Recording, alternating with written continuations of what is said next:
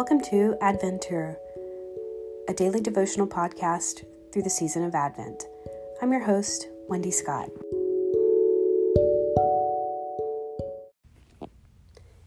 Day 5, Oasis. An oasis is a small place in a desert that has some form of water supply and can support a micro-ecosystem. Typically, oases form in topographical depressions and are supplied by underground rivers or aquifers which push to the surface and form pools. Further, because oases are formed in low areas, they serve as a collection point for regional rainfall. Migrating birds stop at these water sources and deposit seeds, causing vegetation to grow, which then support other types of life. Oases play important roles in desert regions by allowing trade routes to form in places that would otherwise be impassable and for humans to reside in areas that would otherwise be barren. Another Hebrew word that is translated hope is a word which means a collection, like threads making up a single cord, or a pool of water.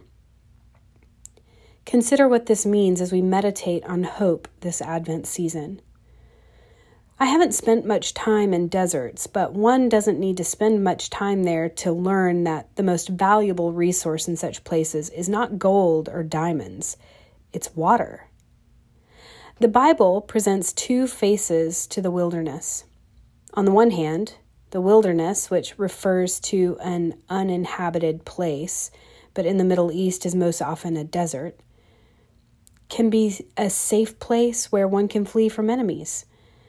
Moses fleeing from Pharaoh after he murdered the Egyptian, for example.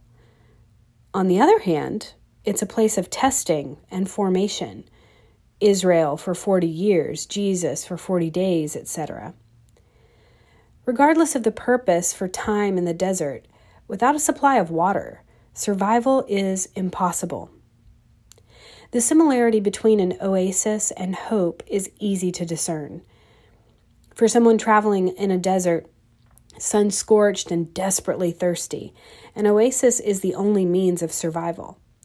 An oasis is a spectacle in a desert because it audaciously sustains green and lovely things in the middle of a hostile environment. To the one on a journey through the wilderness whose eyes have grown accustomed to the barrenness and sand, it reminds him that the desert is not the ultimate reality. There's a better place on the other side of the wilderness. An oasis is where a form of the better place pushes through the surface of the desert floor. It's evidence of the life that's waiting at the end of the journey through the wilderness. Jesus, the hope of heaven, is an oasis in the middle of our hostile wilderness.